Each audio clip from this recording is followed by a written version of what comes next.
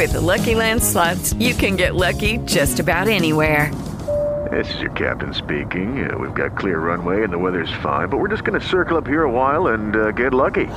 No, nothing like that. It's just these cash prizes add up quick. So I suggest you sit back, keep your tray table upright, and start getting lucky. Play for free at LuckyLandSlots.com. Are you feeling lucky? No purchase necessary. Void where prohibited by law. 18 plus terms and conditions apply. See website for details. Blog Talk Radio. It's been a long road getting from there to here. It's been a long time, but my time is finally here. I can feel a change in the wind right now. Nothing's in my way, and they're not gonna hold me down no more.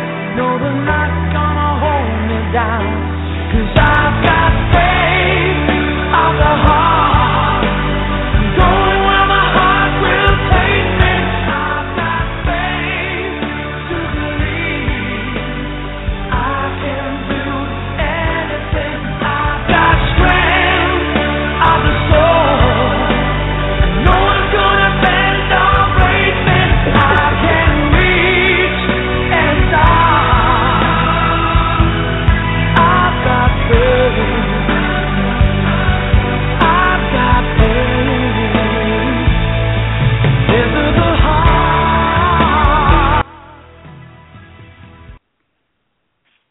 Good evening, everyone. This is Dr. Jess Armine coming to you from the Institute for Methylation and Bioindividualized Medicine here in southeastern Pennsylvania. Welcome, everybody. We are expecting a blizzard. And I'm still in the office. I'll see if I actually get out of here tonight. But then again, I could live in this office. It's pretty cool. By the way, I'm here 7 days a week, so what's the big deal? Anyway, as many of you know, we had our seminar last week, the Core Knowledge course on methylation and bioindividualized medicine, and it was well attended. It was well received, and very soon we will have the video of the course out. There were many, the feedback was universally positive.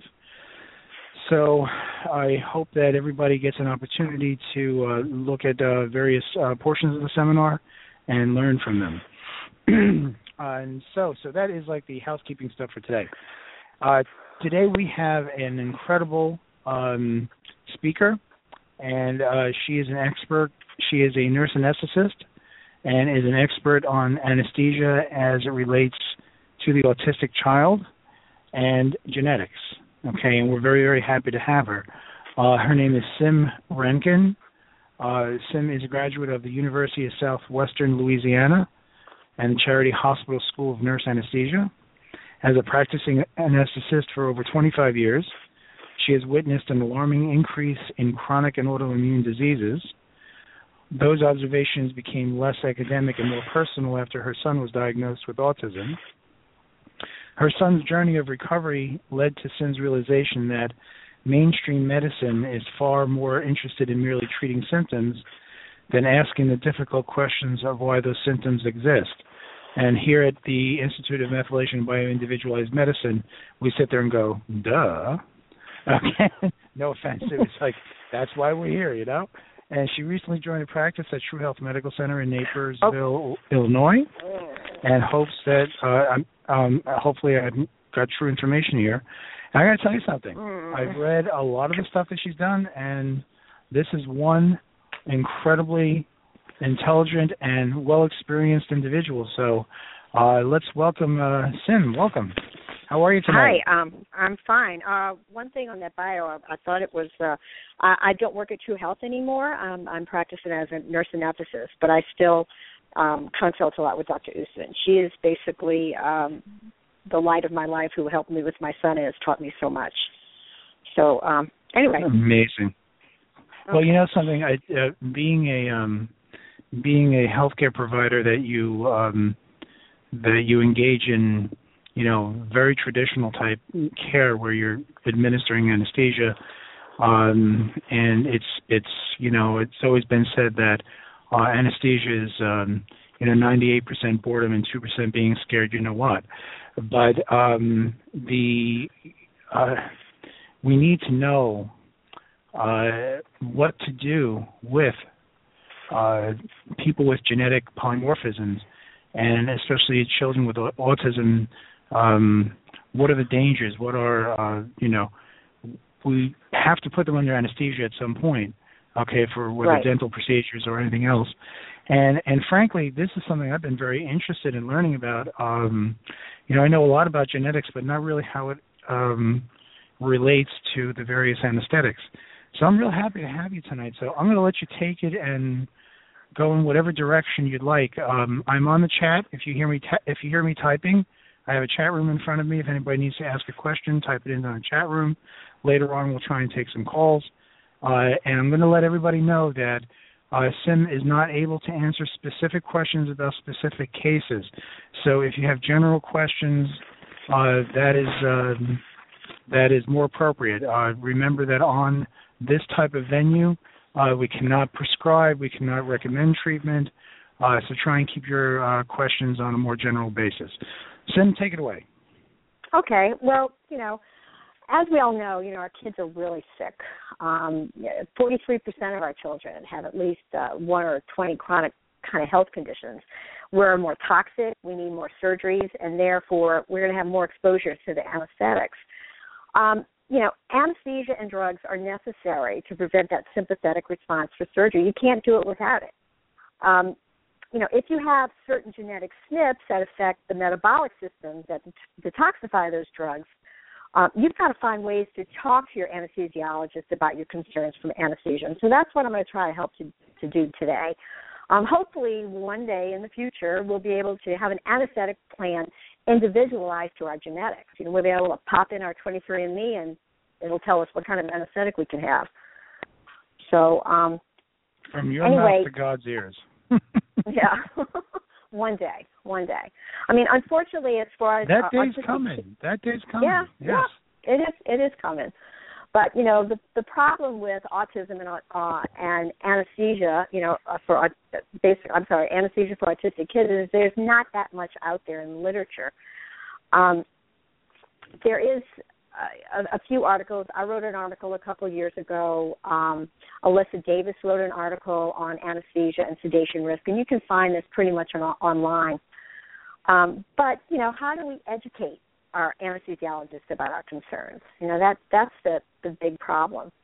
The thing about the anesthesiologists, they don't understand that our kids have a medical disease, not a mental disease, okay? Our kids have all kind of problems. They have GI dysfunction, they have immune system dysregulation, they have inflammation, mitochondrial dysfunction. There's a lot of stuff out there in the literature about that. Heavy metal poisoning, oxidative stress. Some of them have seizures, of course, genetic disorders, and, of course, on top of all that, infections and autonomic nervous system dysfunction. You can look at an autistic kid, and a lot of them are pale and their eyes are dilated. They're in this, sympathetic mode all the time. And a lot of them have, neurological problems, too. So, one of the things that anesthesiologists don't understand that these children have impaired detox pathways, and they're not going to metabolize the drugs in a normal fashion. One of the big things I find that anesthesiologists don't understand is that they'll meet that, the kids will wake up and they'll meet that criteria for the discharge, but then they'll go home and they'll have some type of regression or they'll lose some educational skills or behavioral skills, and that's one thing that we need to really get them to understand. Go ahead. Yep. You okay? Yeah, I'm here. Okay. A few years ago, they came out with a study that said early exposure to anesthetics caused developmental delays. Did you remember hearing about that in 2011? Mm-hmm. They came. Yes. It was on CNN. It's basically anesthesia in kids linked to learning disabilities and ADHD. They came out with that in 2011, and it was all over the news. And what they based it on was this study out of Mayo University. In 2009, a study by Wilder and Flick. Basically, it was called Early Exposure to Anesthesia and Learning Disabilities in a Population-Based Cohort, okay? It's a really interesting study because Mayo University has a big database that they started in 1985, and they followed kids from 1984 for 20 years, okay?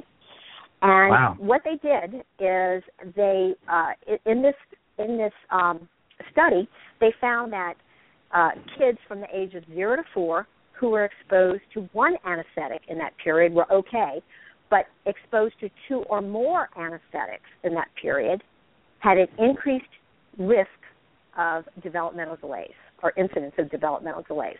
So, I started in about 1984, okay, and all we had in our toolbox for kids that we used to put kids to sleep with was a gas called halothane, okay. Halothane, I don't know if you remember, it used to have halothane hepatitis. Do you remember that, Jeff? Yes. Yes, yeah, I do. It was a very, very toxic. Nowadays we have gases that are hardly metabolized, and that's why we have this in and out anesthesia. But this stuff used to just stay in your body for a couple of days, and it was very toxic to the liver. So we gave lots of halothane, and then we gave nitrous oxide. Now, nitrous oxide basically brought the gas in faster so you could get to sleep faster, and we could give less of this toxic substance. But we know what nitrous does. Nitrous depletes your B12, and it screws up your methylation cycle if you have a deficient B12. So we gave this really toxic substance, right? And then we screwed up their methylation by giving nitrous, okay? So, you can... And it was directly screwed up. I mean, it's like this major concentration of it. It's not just, it was like, wham! Right. So let's just fast forward to where we are now. So what does that tell you? It says exposure of a developer brain to toxins causes learning disabilities, right? So what do we have in our society now? We have BPA, we have Roundup, we have antibiotics overuse, we have the fetal exposures that they get from the mom, all the environmental toxins that children are exposed to, the GMOs, the vaccines, and all the toxins in them. So in my opinion, I think these people just did a study of what causes autism. Exposure of a developing brain to toxins causes learning disabilities. It's just trying to, realize that there's a tipping point in our kids. Also, there was another study in 2014, and that was out in Lancet. No, I'm sorry. It was in February 2014. It was in Lancet Neurology, and it was titled Neurobehavioral Effects of Developmental Toxicity. And they talked about the summary of this article was disorders of neurodevelopmental affect 10 to 15% of births. And they agree that toxic chemicals might be triggering a recent increase in all of these neurodevelopmental disabilities among children. And that all of these things such as lead and mercury and arsenic and PCB and fluoride and pesticides and all of the others basically even the toxic combination could be causing these problems. And they basically proposed a global prevention strategy. But I don't remember hearing about this in the news. I mean, this wasn't in the news at all. I think this was a pretty big study. But we have to do something. We have to do something about the toxins in the environment and how it's affecting our kids. Absolutely. Yeah. This is the kids are exposed. I think one of the reasons I'm convinced that the reason for the increasing rate of autism is the collection of toxicity that our neurological systems are exposed to, and I know that we have genetic and I think that the combination or the constellation of those things conspire to create neural injury, and then it just cascades and creates more inflammation, and right down the path. I mean, I've even looked at some studies put out by Mainstream Medicine saying that all these kids are coming into the hospital. Hospital kids receive multiple medications. I mean, kids go into hospitals, they receive all these medications, and we don't really understand all the implications and all the side effects, and, maybe we should pull back a little bit. We just don't understand. A lot of the drugs aren't even tested in children. So, one of the things that came out of this study is that they formed the FDA and International Anesthesia Research Society formed this kind of public-private thing. So they're studying this. It's called Smart Tots. And it's going to take, they say, 15 years and, $20 million to study how anesthesia is affecting the kids. So they are, the anesthesia community is looking at this problem right now. I think they need to hurry it up a little bit. Yeah. Because, you mentioned that about children regressing after an anesthetic. I wonder if you could, maybe address that a little bit more specifically as to your opinion, maybe give some examples and let our listeners understand the biochemical and genetic basis of why that actually happens.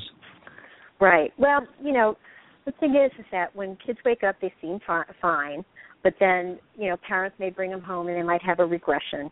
I've had a lot of parents tell me their kids lost language, they lost eye contact, they fatigued or even slept hours after anesthetic. So, when you have a regression after anesthesia, there's a multitude of factors that can happen. Genetics play a big part. If you have CYP enzymes or MTHFR, anything that affects, the mitochondria or the methylation cycle, or even liver detoxification, you're not going to process those drugs in a normal fashion. And it's going to be the kid's health status before the anesthetic. You have to take into effect, the length of the procedure, if there's any infections, any kind of environmental exposures before or after the surgeries, and of course their detoxification and glutathione status.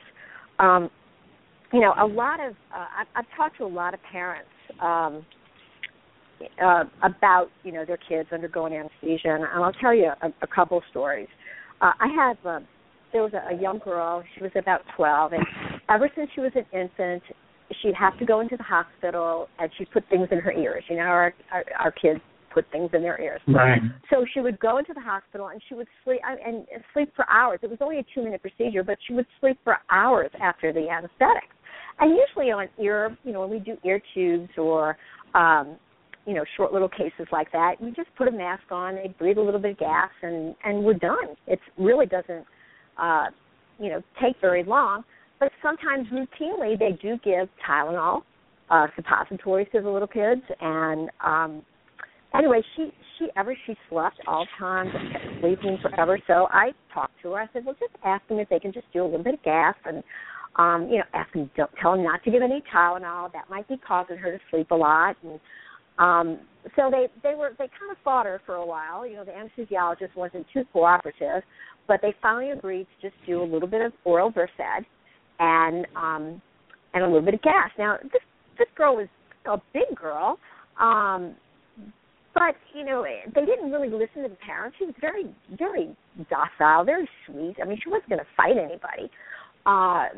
But they did it with the Versed and a little bit of gas, and she'd only slept for about an hour. She didn't sleep that long. Well, finally, next time when they did it, they just did it with gas, and she was awake when she came out. So, I feel that you have to be careful because a lot of people give drugs routinely, and that's the hard part. You have to ask what they're given to the child, and you have to just ask them to keep it simple. And we'll talk a little bit more about that later. Also, next story I want to tell you is about a little boy who had he was probably around 10, and he had an MRI procedure. And, usually, a lot of these kids have mitochondrial dysfunction, and you have to be cautious when you use propofol, which is a sedative. And sometimes when you do MRIs, they use, and you just have to keep him still. So they put him on a drip, and that was fine. But the problem is that he had an MRI, and then a day later he had another MRI. So he got 2 big doses of propofol. And what happened is that he was fine. He woke up. They went home. But the child was very tired and very weak and very fatigued for about a week or two. And what propofol does is that it affects that mitochondrial, basically affects the Krebs cycle, and the child didn't make enough ATP, so he was very fatigued for a while. Another case that, you have to be careful when you have a child with mitochondrial dysfunction, and they have to, and we'll talk a little bit more about the precautions you can take with all of our kids. But a big dose of propofol may not be appropriate for someone with mitochondrial dysfunction. Another case was an adult that I talked to. She had a minor GYN procedure that only took about 30 minutes, and she got the normal stuff that you would get, but she took hours to wake up also. So she sent me her 23andMe, and she sent me her anesthesia record, and I looked at both, and she had a lot of CYP plus and plus minus enzymes, SNPs in her enzymes, and she had the MTHFR. And I looked at her record, and she got, the normal stuff. And it was odd that she didn't wake up, but then at the end of the case, they gave her a gram of IV Tylenol. So basically, she had the genetic problems of not being able to detoxify, and they gave her drugs, and then they gave her Tylenol, which basically zapped away 85% of her glutathione, and she wasn't able to metabolize these drugs in the normal fashion, and it took her a while to wake up. So she was a little concerned about this because she had to go back and have another procedure. So, in my opinion, I think it was the Tylenol that basically gave her problems with metabolizing these drugs. So, a lot of factors come into play when you have a regression with anesthesia. So you have to kind of, look at each one of them. Okay? What do you think the Tylenol does?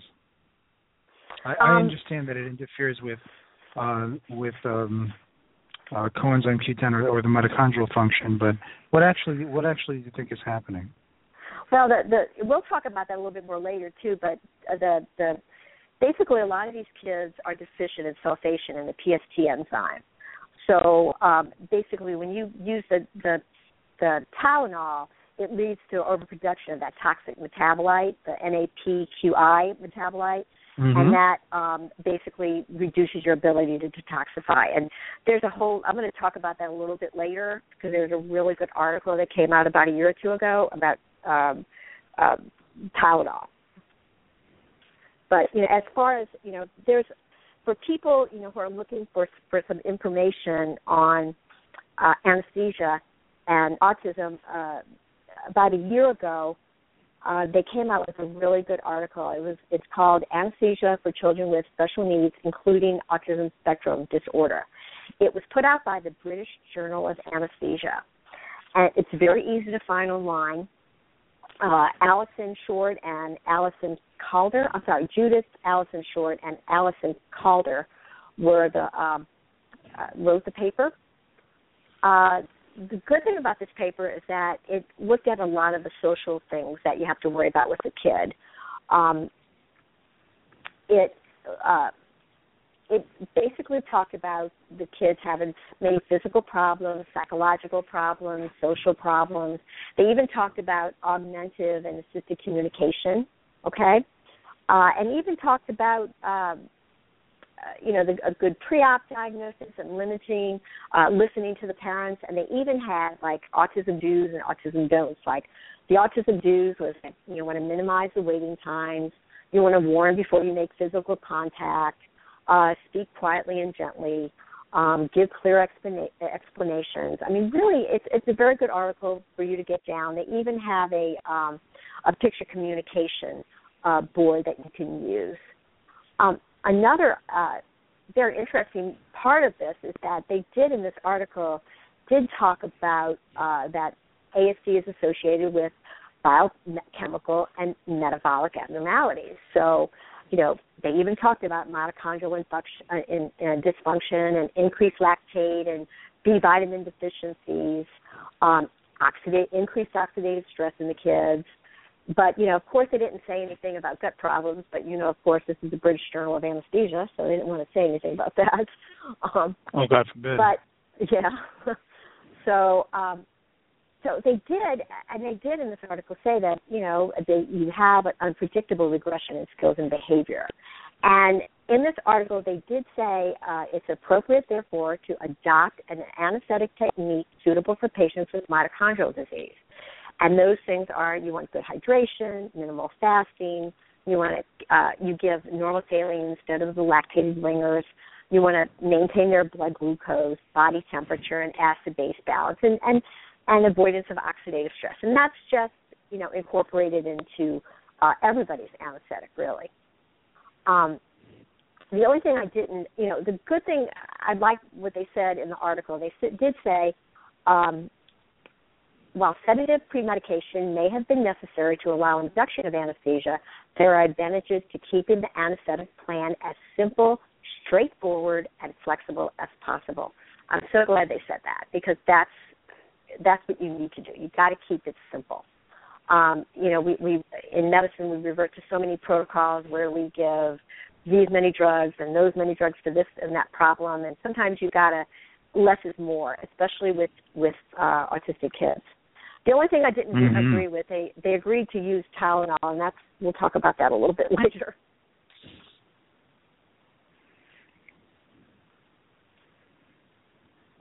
Okay.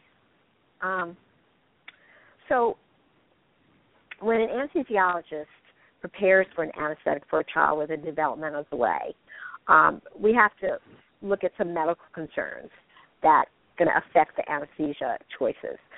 One of the medical concerns are going to be methylation. If the kid has mitochondrial dysfunction, if the kid has seizures, okay, or any health status, the health status before the procedure, if they were sick. I mean, if your kid is going to have an elective procedure and he's been sick, try it, don't have it. Common sense should tell you wait till he's a little bit healthier before you undergo, surgery. There's a lot of stuff out in the literature that discusses autism and methylation. And I think, it's just getting our anesthesiologist to understand that.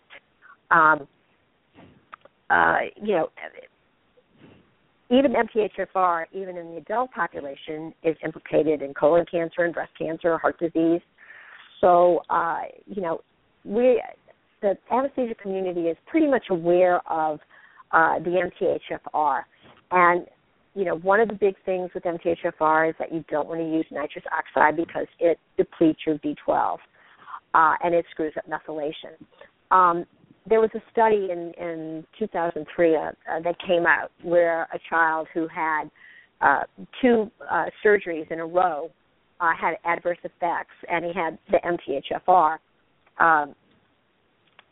And what happened is that he had two surgeries in a row in just a few days apart. That's probably about an hour to each one, and he had nitrous oxide with both of them. So, out of that, they had that study, and I think that's what really showed the anesthesia community that they have to look out for MTHFR. The good thing about this, we don't use nitrous that much anymore in the operating room. It's a rarity. You still use it in dental surgery, but we've stopped using it in the operating room. But it is good to mention also, if you have a child who has an MTHFR, to mention that to the anesthesiologist so they don't use it. There's a good article that explains this a little bit more, and it's very easy to get on the Internet. It's When Nitrous Oxide is No Laughing Matter. It's by Baum, B-A-U-M, and this was published in Pediatric Anesthesia in 2007. And it kind of discusses the methylation cycle and why not to use nitrous oxide. What's really funny, years ago, yeah, I'm sorry, go ahead. No. Just to interject, what a lot of our listeners are, believe it or not, more sophisticated in methylation than most healthcare providers that I know. True. Could you I don't want to put you on the spot, but for the moms out there, and I've always said that there's nothing more impressive than a mother who is researching for her sick child. Right. Is there a sort of list of SNPs that they should be looking for that would clue them in to say, hey, we better be careful about anesthesia because I see this, and this? Well, I mean, you're going to, the basic ones, the MTHFR, it's the whole thing is any of those SNPs that affect the folate pathway, any of the SNPs that, affect the mitochondrial pathway, and there's a bunch of them. I mean, I know from even your little presentation that, the problem is you're not going to have the doctors. That was 2 hours long, and it took me 10 hours. Yeah, no.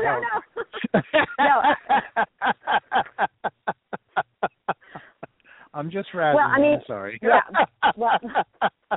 Well, the whole thing about methylation, you have so many of the enzymes. The superoxide dismutase enzymes. They're the ones that affect anything that affects glutathione, anything that affects methylation. I mean, the whole point is that you have a child who's sick, whose detox pathways aren't working the right way. So you want to make sure your anesthesiologist knows not to give the drugs that cause even a further depression of those detox pathways. The thing about this article, when nitrous oxide is no laughing matter with BOM, it explains everything. It's a good article to basically print and bring to your anesthesiologist, and it'll give him an explanation of methylation if he doesn't understand it. So if I'm reading you right, the SNPs like in the CYP areas, your MTHFRs, MTR, MTRRs, specifically the superoxide dismutase, the nitrous oxide synthase, NOS and SODs, certainly any of the polymorphisms in the electron transport chain like the NDUFS, the COX, the U2CRC2, or the ATP pathways, anything that might under any kind of oxidative stress prevent the entry of the electron donors into the mitochondrial pathway. So anything that would help either block detoxification, block transsulfuration, CBS mainly, and then block the electron transport chain might be something that, the more you have of it, this puts the body, surgery itself puts the body under a major stress. And then putting toxic chemicals in there that are necessary, certainly, but still have to be detoxified by the liver pathways. And the free radicals have to be conjugated out. And if certain things are going to mess with the B12 or 5-methylfolate or whatever, the hints are going to be at MTHFR and the methylation pathways and those things that detoxify free radicals in. Right. Well, I mean, there's a point, though, that, you have to give these drugs for the anesthetic. So, and a lot of drugs there's a whole class of drugs that affect methylation. There's a whole class of drugs, a lot of drugs affect mitochondrial function also. But, you can't do anesthesia without them. So we're trying to make sure that, we can do this in the simplest way possible and let the anesthesiologist know that you have problems with methylation, you have problems with detoxification, you have problems, with detoxifying drugs because you have these genetic SNPs. Which is really kind of funny. Years ago, before I even started all this, when my son was only 1, I came home from work one day, and I had numbness in my hands and my face. Didn't know what it was. I got put in an MRI machine. Nobody could figure out what it was. It would go on and off, and the neurologist said sometimes people get numb. That was my diagnosis. So I got on the internet, and I said, being an anesthetist for so many years, it must be something that I've been exposed to. So I found an article, and you're looking at 15 years ago, I found an article on the internet said that people who recreationally use nitrous presented to the emergency rooms with numbness all over their bodies. So every Friday, I would do a room full of kids for a dentist. And back in those days, we turned 7 of nitrous and, 7 liters of nitrous and 2 of oxygen, and we put the gas on, and the kids would squirm, and we're breathing it the whole time. So I noticed that when I would do kids, I would get numb. I didn't make the connection that it was B12, and, of course, I have the MTHFR, but I was getting like a neuropathy from a chronic exposure of nitrous oxide. So, you have to, later on I found out, well, now I have to take B12, and now, I stay away from nitrous. I stopped doing kids for a while because I didn't understand why I was getting numb. But it was from, the nitrous oxide. So, a lot of kids also have, the mitochondrial dysfunction. And, mito's even implicated in Alzheimer's and dementia, and a lot of the, diseases such as lupus and MS and ALS. A lot of kids suffer from mito dysfunction. There's a lot of research, a lot of articles out there. An anesthesiologist at Kennedy Krieger, Dr. Richard Kelly, he wrote a lot of papers on mito disease and anesthesia. And basically it's just taking the mito precautions, the same thing that they said in this British Journal of Anesthesia article about an early case time, no lactated ringers, avoiding large doses of propofol. So if you have a kid who has a mito dysfunction, you need to tell the anesthesiologist that so they won't use those big doses of the propofol. But, as I said before, unfortunately most drugs affect mitochondrial function. So it's good to let them know that your kid does have a documented case of it. And, of course, what do? We usually use supplements to support the mitochondria. So that's another thing that we can do to help. Now, how would you know if somebody has – I know there's a difference between mitochondrial disease and mitochondrial dysfunction, but I don't how would you make that differentiation? Mitochondrial dysfunction disease is a much more severe case. But Dr. Rossignol and Dr. Fry in the autism community have made a lot of papers out on mitochondrial dysfunction in autism. It's you've got a lot of hypotonia kids and developmental delays. There's, disease is, a disease is where it's severe mito disease where, you can't breathe, where it's more motor, if you kind of understand me in a way. That's the difference. I'm having a little trouble hearing you. Oh, okay. Oh, sorry. A mitochondrial disease is a more severe form.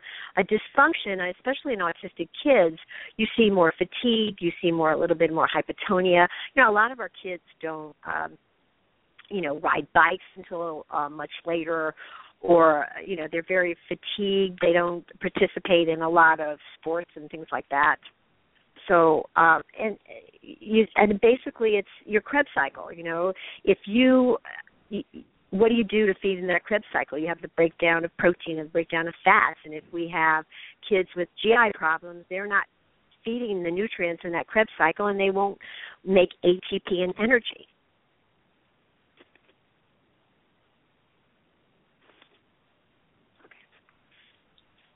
No, I agree with you. That's I didn't know. Yeah. Yeah, sorry, but there's a lot of kids in the autism community is on some type of mito support. It's a bunch of B vitamins, some CoQ10, riboflavin. There's a mito support supplement that a lot of the kids are on that they seem to do very well on. and improving their symptoms. What vital support supplements do you usually see the children on? Well, I know that my son is on a compounded one. Usually, the biomedical doctors will compound a supplement depending on the child and their needs and based on their biomedical testing. I think a lot of, people who are going to the biomedical doctors with their kids for autism, a lot of them are on some type of mitochondrial support. Well, I sincerely hope they are, because that's the main issue. Right. Okay, there's very few people, I think, out there. Many doctors play lip service to the mitochondrial function, because up until a few years ago, it wasn't that well understood, and it was always thought to be mitochondrial disease, and there was nothing you could do about it. Right. Presently, we know that there are numerous ways of getting the mitochondria to function again. You got to get rid of the oxidative stress, or at least get it down to a reasonable level before you start treating it. But people, I think, need to hear some of the supplements that are generally used, because there are a lot of practitioners, allopathic and alternative, who are treating things, shall we say, partially. Okay, yeah. Either due to, I'll give them a break and say because they don't know. So I know that like coenzyme Q10 would be something that we would usually use. Either NADH or NAD or so forth. Do you have any suggestions of other things that help the mitochondrial pathway, just generally speaking? Well, I know that there's a lot of websites on mitochondrial dysfunction and a disease, and I know that there's certain protocols that they follow. I mean, even mainstream medicine has a protocol for mito support. Oh, God forbid, if they didn't have a protocol, they wouldn't know which way to walk.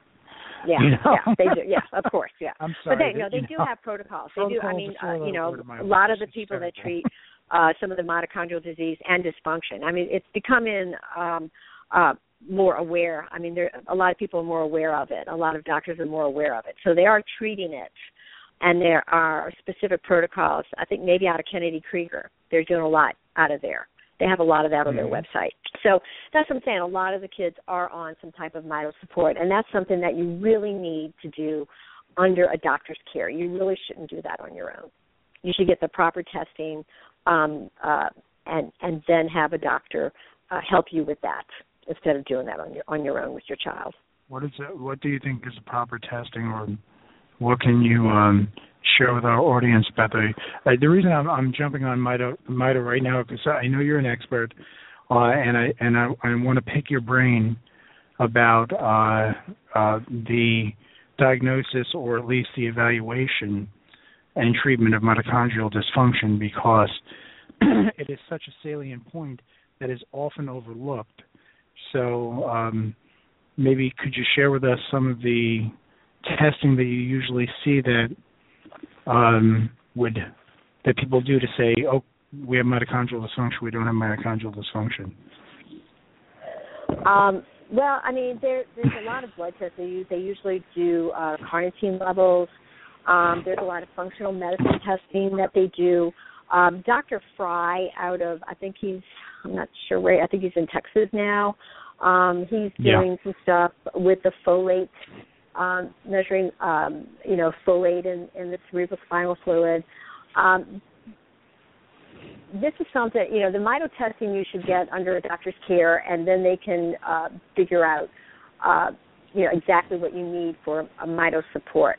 But there's a lot of stuff on the internet, Dr. Rossignol and Dr. Fry, and I know that Mito Action is a website. I think that they have a lot of information. It's mitochondrial disease. website. Did you say Mito Action? Because I'm going to Mito Action? On the chat. Yeah. So you can kind of get a lot of information on mitochondrial disease on that. Okay. Mm-hmm.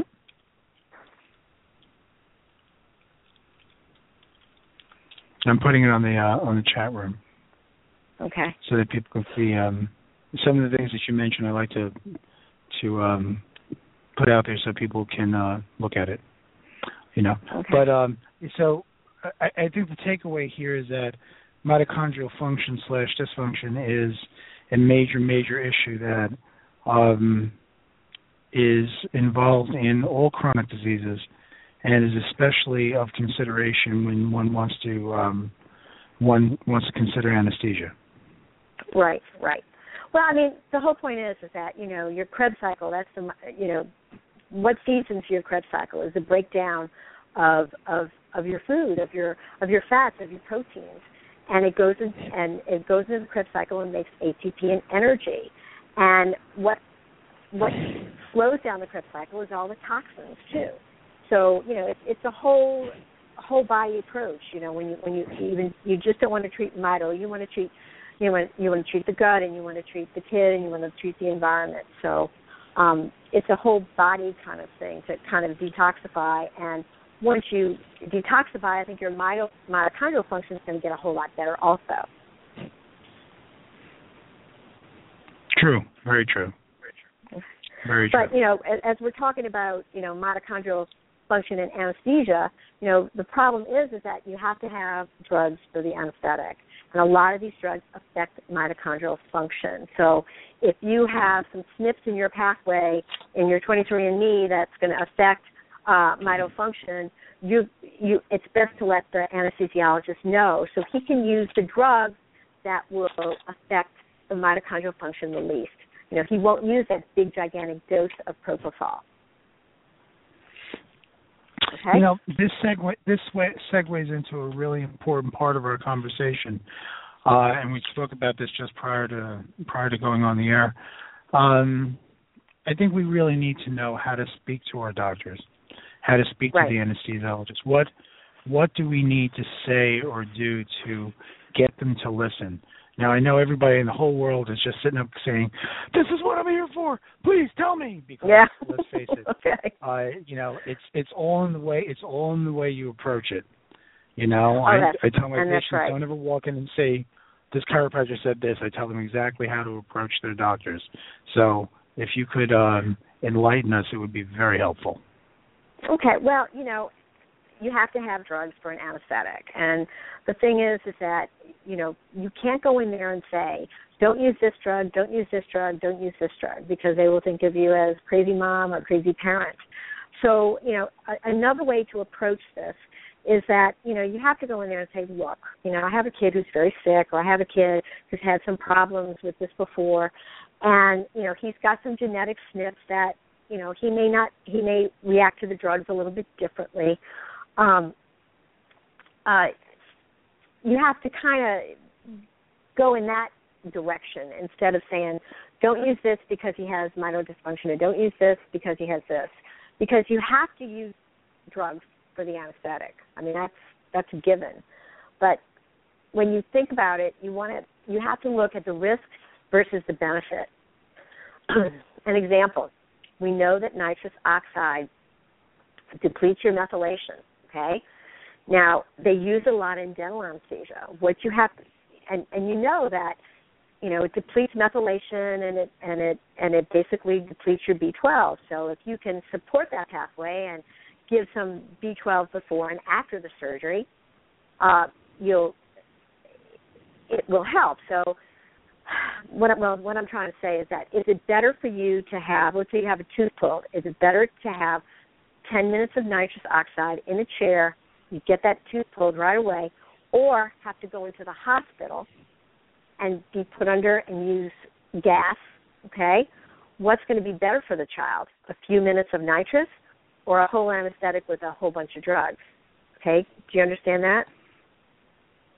Sure, the whole big risk-benefit factor, sure. Yeah, so you have to kind of it's like every other word in my consultations, yeah. Right. So, I mean, the best thing to do is, call the anesthesia department to discuss your concerns. Call them pre-op. Talk to them. Let them know any kind of physical, any kind of communication problems, behavioral problems, social problems, anything that the anesthesiologist should know to make that experience go a little bit smoother. You want to ask for an early surgery time. Our kids do better in the morning anyway. It's going to be better to get that early time and get it over with. Make sure that the doctor knows that any kind of history of problems with previous anesthetics or any drugs, especially if the child had any kind of recent fever or cold or infection. If he has, and if it's a surgery that doesn't need to be done, make sure he's in the best health that he can be in before you have that surgery. One of the things you need to try to talk to him about is you want to just try to talk to him about any kind of medical or metabolic problems that affect your child.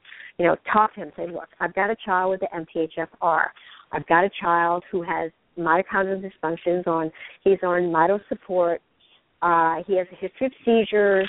He has problems with detoxification. His glutathione is low, or he's had surgery before and he's had trouble waking up. You want to try to explain to them in that fact instead of saying, don't give nitrous oxide, don't give propofol.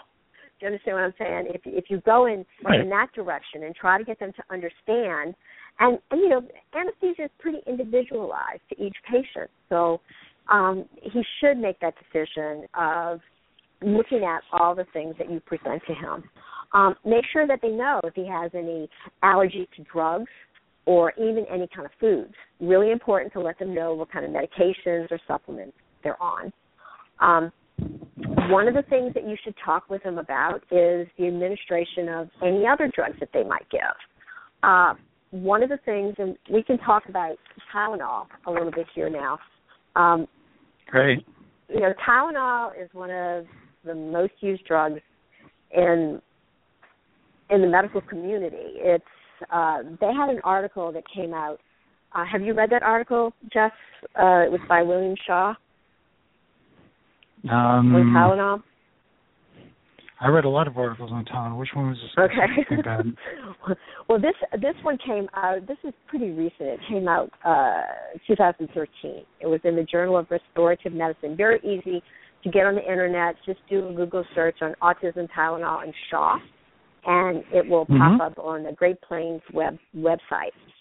And what he found is a really good article about acetaminophen and how he thinks it's implicated in the autism epidemic. One thing that was very interesting, and I didn't know about that, is, Cuba's autism, I think they have 185 cases out of a total population of 11 million people. That's how they have impressive. Autism. Yeah. They have a highly vaccinated population, okay? But there's a difference. They do not use Tylenol for fever over there at all. They use another drug called metamizole. It's used in other countries, but they don't use it in the United States because it has a association with a granulocytosis.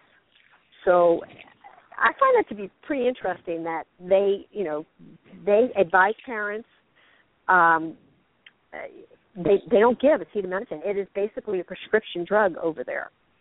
I mean, in the United States, they've already, people.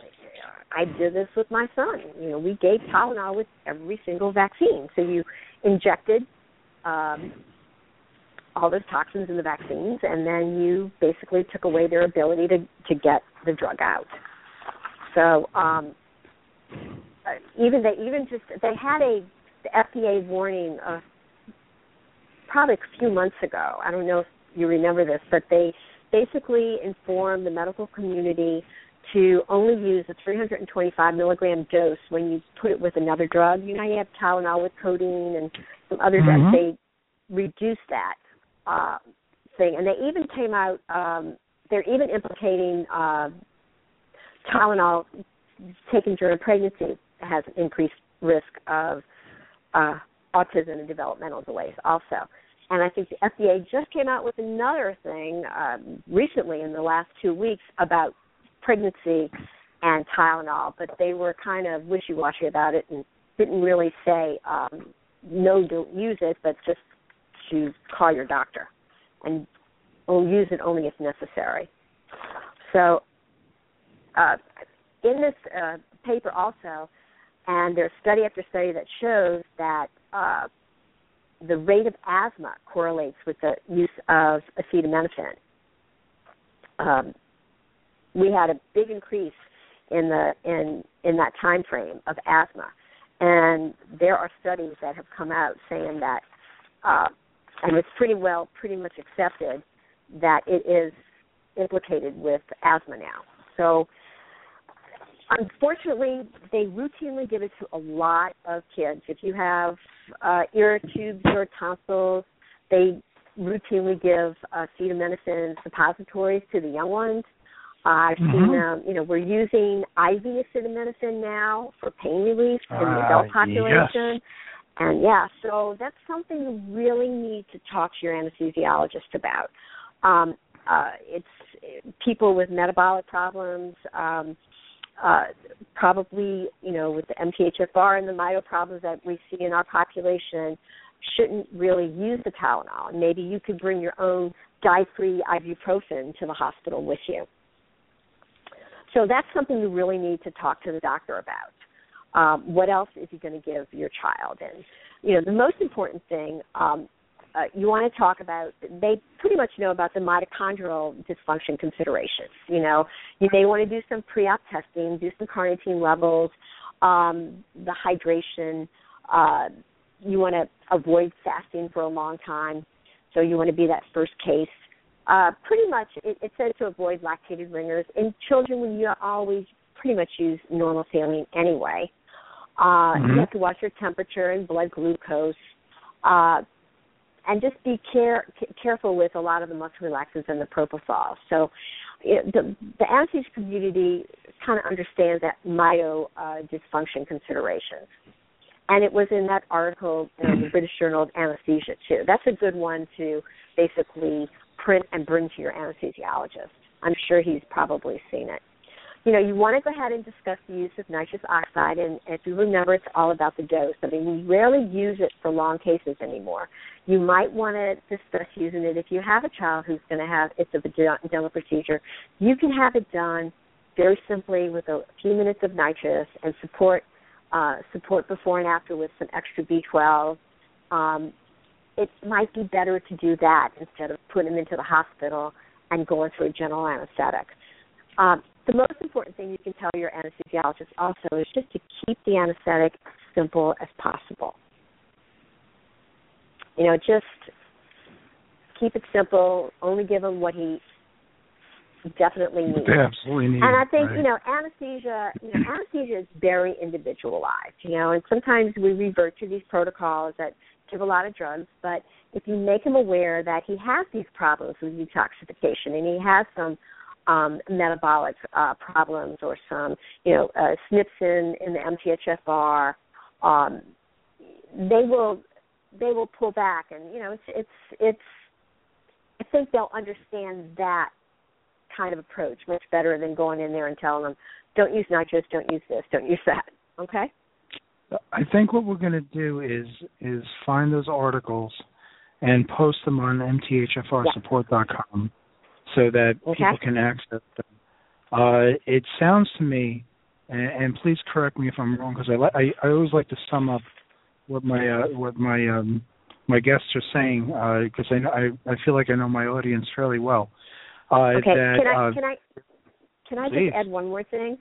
One of the things that when you go under an anesthetic, you realize that it is a chemical exposure. Okay, but it's a necessary chemical exposure. You've got to give an anesthetic if you're going to have surgery. But, you want to look at detoxification and things that you can do before and after, okay, to kind of help clear these chemicals. So, remember detoxification things, and it's best if you have an autistic child to call his biomedical doctor and talk to him about this before you go under an anesthetic. So, 'cause a lot of kids, the most important thing is hydration and elimination. You want to hydrate your child before and after the procedure. Think kidney, so you want to make sure that he can clear those drugs that he is going to get. Epsom salt baths may be good for some kids. Things that kind of bind. We use binders in the on autism community, like charcoal or berber or parsley or clay. You can support the liver with some milk thistle, some antioxidants, magnesium, and then of course lymphatic drainage. Just the massage and trampoline and dry brushing. So you really want to, talk to your doctor before and after the surgery. Talk to your biomedical doctor to kind of see what best works to help him detoxify these drugs, or help your child detoxify these drugs after the anesthetic. Make sure that he's well hydrated and that he's pooping, and all those channels of elimination are open. That's good advice. That's really good advice. So people with detoxification problems, MTHFR, mitochondrial problems, these are the things that need to be brought to the anesthesiologist's attention. And it sounds like the anesthesiologists are probably more oriented and more understanding of the significance of the mitochondrial problems. Sometimes when you throw MTHFR at them, they kind of look at you cross-eyed. Maybe not that is much that your anymore. experience? Maybe not much anymore. I don't know where it is these days. Anymore. Yeah, so I think they're a little bit more aware. But that's when and they know we're not using nitrous oxide in the operating rooms too much anymore. Okay. So, if you could sum up for us, and I think this would be beneficial, the things that we should look out for, the things that the manner in which we should approach anesthesiologists. And remember, people, you have the right to ask the doctor what's going on. I mean, it is your absolute right to say, well, this is what I'd like you to know. It's the healthcare professional's job to discuss with you things. And, there's certain anesthesias that are necessary. I think Sim tells us, and rightfully so, that this is a chemical exposure, and it's a fairly toxic chemical exposure, but a necessary one. And you can mitigate it by doing certain things that she's mentioned. So it doesn't have to be an injurious thing that lasts for a long time. There are things you can do to help this along. If anybody in the chat room has any questions, I see a lot of people listening. I don't see any typing going on. I would be happy to transmit a message and ask it of Sim right now. Is there any other words of wisdom that you'd like to give us that would help? This is a very important subject matter. So is there anything else that you'd like to give us that people can utilize to keep their children safe? Well, I think, just call the anesthesia department ahead of time and try to talk to an anesthesiologist before and let him know, what your concerns are. Approach it in a way where, that try to ask him to please just keep it as simple as possible. And you do have the right to ask what drugs are going to be given.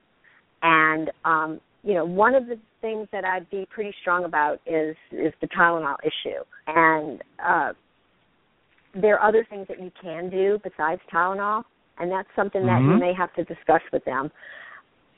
Believe it or not, there's some anesthesiologists that are kind of backing off from the Tylenol. I find that. They're not giving it as much as they used to. But I find that amazing because I had had me IV Tylenol. Now I'm upset. You had IV Tylenol? Yes, I did. you know, I said, oh, that sounds interesting, you know. Yeah, it's they're using IV Tylenol a lot, and I don't know. I don't use it routinely unless the doctor orders it, and I question and I tell him what I think about it. But I have no doubt that you do. yeah, I have no doubt that I do too. But anyway, I mean, there's a lot of information it's out there. It's a good thing. Our kids are, our kids are sick, and you're going to protect your baby. If we don't advocate for them, who will advocate for them? That's right. And you just got to realize that I think if you approach it in a way, in a concerned mother kind of way or father kind of way, and not try to tell him what to do. I mean, it's all about their ego too, but. And I think they'll listen. You know, one thing about anesthesia is that it is a very individualized protocol. You know, it depends on a lot of different factors of how long the surgery is going to be, and what kind of surgery it's going to be, and the effects of the child. You know, the size of the child, and if you tell them that you have a kid that doesn't detox well, that's sick. They're going to know I'm not going to use the normal stuff. I may back off a little bit. But, as in anything, you have to give anesthetics, and there is a safe way to do it. And believe it or not, the anesthetics now are so much more specific, receptor specific. Long time ago, we used to have gases that you would breathe in, and they would stay in your fat, and it would take you a couple of days to clear everything. Now, you have SIBO, where you breathe it in and you breathe it out, and only 2 to 5% of it is metabolized. So, I mean, that's a good thing. I mean, that's why, anesthetics have improved. That's why we can have all this in and out kind of anesthesia, mainly because of the anesthetics that have become more receptor specific. They don't have all the side effects that they used to have 20, 30 years ago. There was an interesting question here on the chat, and it says, what advice do you have for dentists who treat a lot of children with autism, who may not have had any testing for MTHFR defects? Should they avoid nitrous oxide with all untested children on the spectrum? Well, you see, that's... And if you can't answer the question or you don't feel comfortable, just say something. No. I mean, that's the dilemma that you have, okay? Nitrous oxide, the problem, it's the dose of the nitrous oxide. If you give it for a long time, I mean, I had a chronic exposure where I was breathing this gas every Friday for like 6 or 7 hours, okay? Mm-hmm. So, I had this chronic exposure where I had this neuropathy, okay? And I have the MTHFR. So, you have to look, at the benefits versus the risk. And, the problem in that study that they had out years ago is that this child had, hours and hours of an anesthetic with nitrous in it in 2 consecutive anesthesias in a short period of time, which severely depleted his B12. So, you have a lot of dentists, and I've talked to some dentists that do take care of these kids. And, when you think of the nitrous oxide, you breathe it in, you breathe it out. When you give an IV drug, I mean, 100% of that drug has to be metabolized and use all those detox systems to get it out. So, is it better to just use a few minutes of nitrous oxide versus having to do more drugs? You understand what I'm saying? It's a hard question to kind of answer. You really have to, look at the child. You know that, nitrous oxide depletes your B12. And if you, a lot of these autistic kids are on B12 shots or they have some type of methylation support in place already, okay? So you have to kind of take the path of least resistance. If you didn't want to have it done in the doctor's office because that's all they use is nitrous, and you go into the hospital, then you're going to have a general anesthetic with all the other drugs, okay? So that's something you really need to talk with your biomedical doctor before you have the procedure, and with the dentist also. And some dentists, do offer a little bit of sedation instead of the nitrous, but it's a hard decision to make. But I think that the few minutes that you're under the nitrous oxide, if you if you have some methylation support in place, I think it would be fine. Mm-hmm. Well, it sounds like, if I don't miss my guess, this is quite individualized. Right. Okay, and there's nothing wrong with that because, what can you say? Right, and that's okay. And it has to be saying, individualized. yeah. Right, and it's a clinical decision. Right. And you explain to a lot of kids are sick, and we're putting a lot of kids to sleep that are very ill. So we're aware of the problems that you can run into, and we're aware of the mitochondrial dysfunction in these kids, and we're aware of the methylation problems that these kids have. So we have to look at all the drugs that we have and try to keep it as simple as possible, and try to take the path of least resistance. So where we'll have the least amount of problems post-op. So what you're saying is the anesthesiologists are in fact aware of these various issues, and we simply need to bring it to their attention and politely ask to keep it as simple as possible. Because let's face it, they have your child's life in their hands, and they have to make decisions of how deep the anesthesia needs to go, depending on the procedure, how long the anesthesia has to be there. There's a lot of decisions to be made, and that's why anesthesiologists and nurse anesthetists are some of the best clinicians on the planet, to be perfectly honest.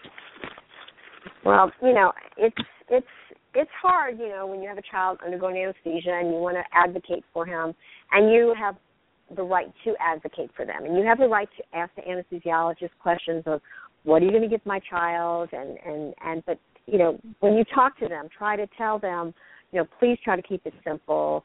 A lot of and they've heard this too. A lot of kids in the autism community have problems with anesthesia when they're given too many drugs, or when the anesthesiologist is not aware of the medical problems that the kid has. But there's a lot of articles in our community that do discuss problems with methylation and with mitochondrial disease also. Mitochondrial dysfunction and disease. So anesthesia, the anesthesiologist is aware of it. We just have to make sure that they know that our child has this. And that's the big disconnect, because they still think of autism as a mental disease, not a medical disease. True. But even that's changing now.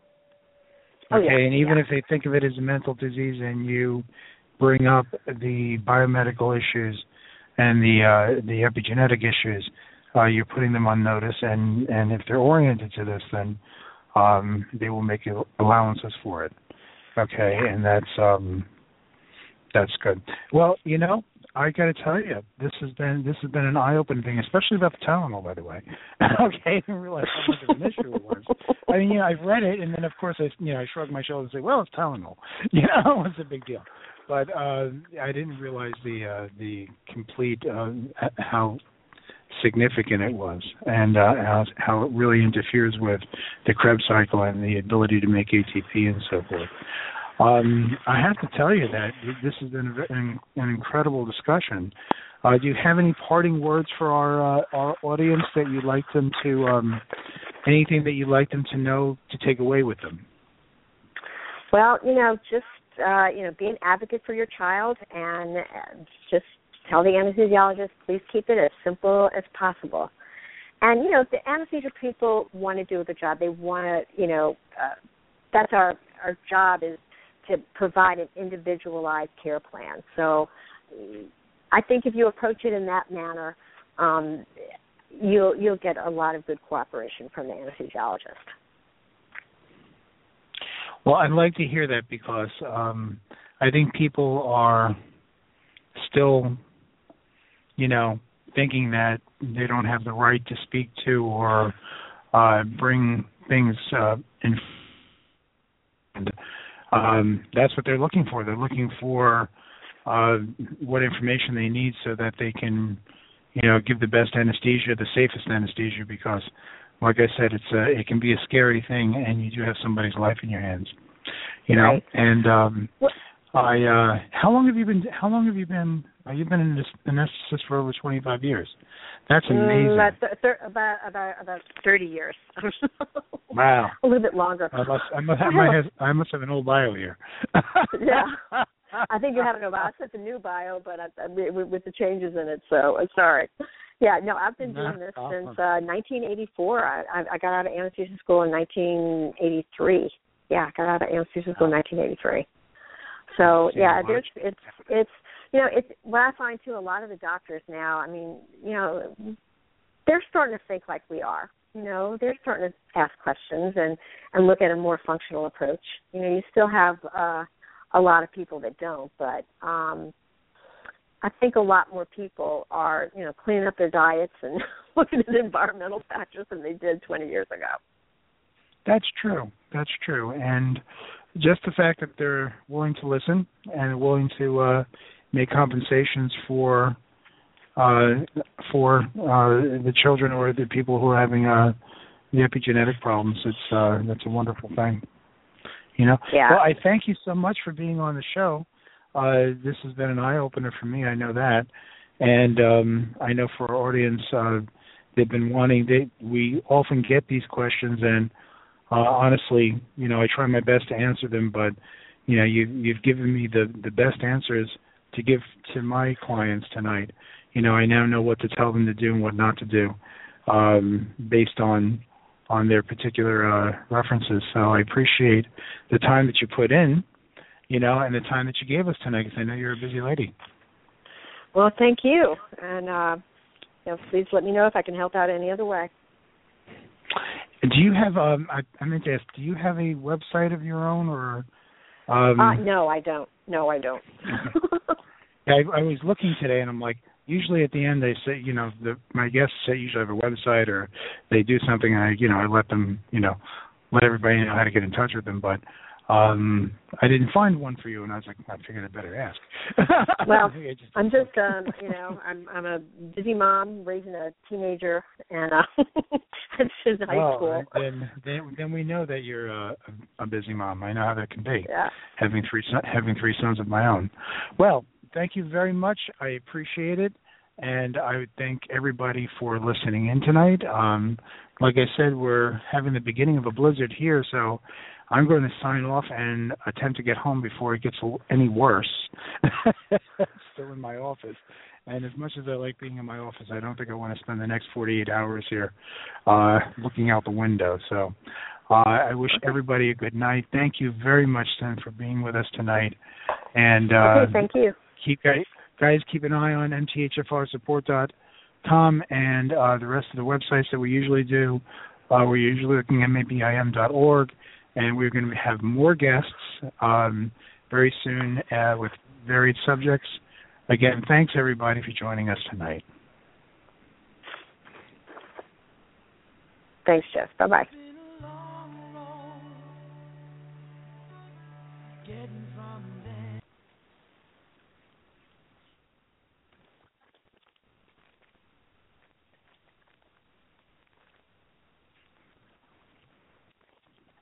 Judy was boring. Hello. Then Judy discovered ChumbaCasino.com. It's my little escape. Now Judy's the life of the party. Oh, baby, mama's bringing home the bacon. Whoa, take it easy, Judy. The Chumba life is for everybody. So go to ChumbaCasino.com and play over 100 casino-style games. Join today and play for free for your chance to redeem some serious prizes.